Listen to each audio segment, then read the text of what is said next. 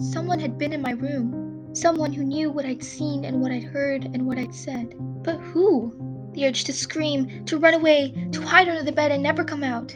I called Nilsson and he came right away to my cabin. Someone took the mascara, I said. He had spoken to the captain and none of the staff are missing, and they're quite certain of that.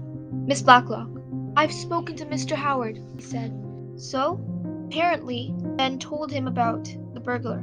It has nothing to do with this. And Ben even told him how I haven't been sleeping well. And he even said that alcohol doesn't mix well with medication. Yes, I take antidepressants. So what? No matter what I've been taking and drinking on, I saw what I saw. So that's it then. You think just because of a handful of pills, I'm a paranoid nutjob who can't tell fact from fiction. I went to Ben's cabin to yell at him for telling Nilsson about the burglary. He said it was nothing like that. Sure. And then I decided to tell him of the night before. And the thing is, she was there, Ben. You have to believe me.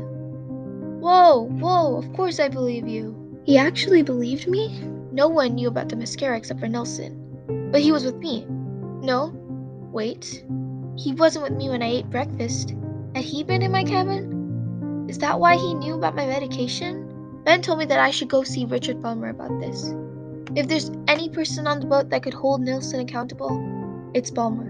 Ben and the other guests played poker last night, so we started ticking off who left during the night and who didn't. So that's you, Bullmer, Archer, Larson, Chloe. That leaves Cole, Tina, Alexander, Owen White, and Lady Bullmer. Ben thought Lady Bullmer was a bit of a stretch. We decided to go investigating after tonight's events. The ladies had to go to the spa.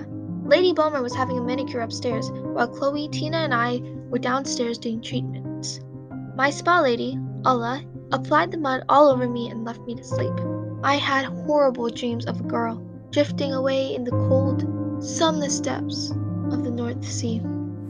I heard the shower was on, so I climbed off the bed, shivering, wondering how long I'd been lying there. I opened the door and a wave of hot steam was let out. I coughed my way across the misty bathroom to turn off the shower. I hit the switch and light flooded the shower room. And that's when I saw it, written across the steamy mirror, were the words, "Stop digging."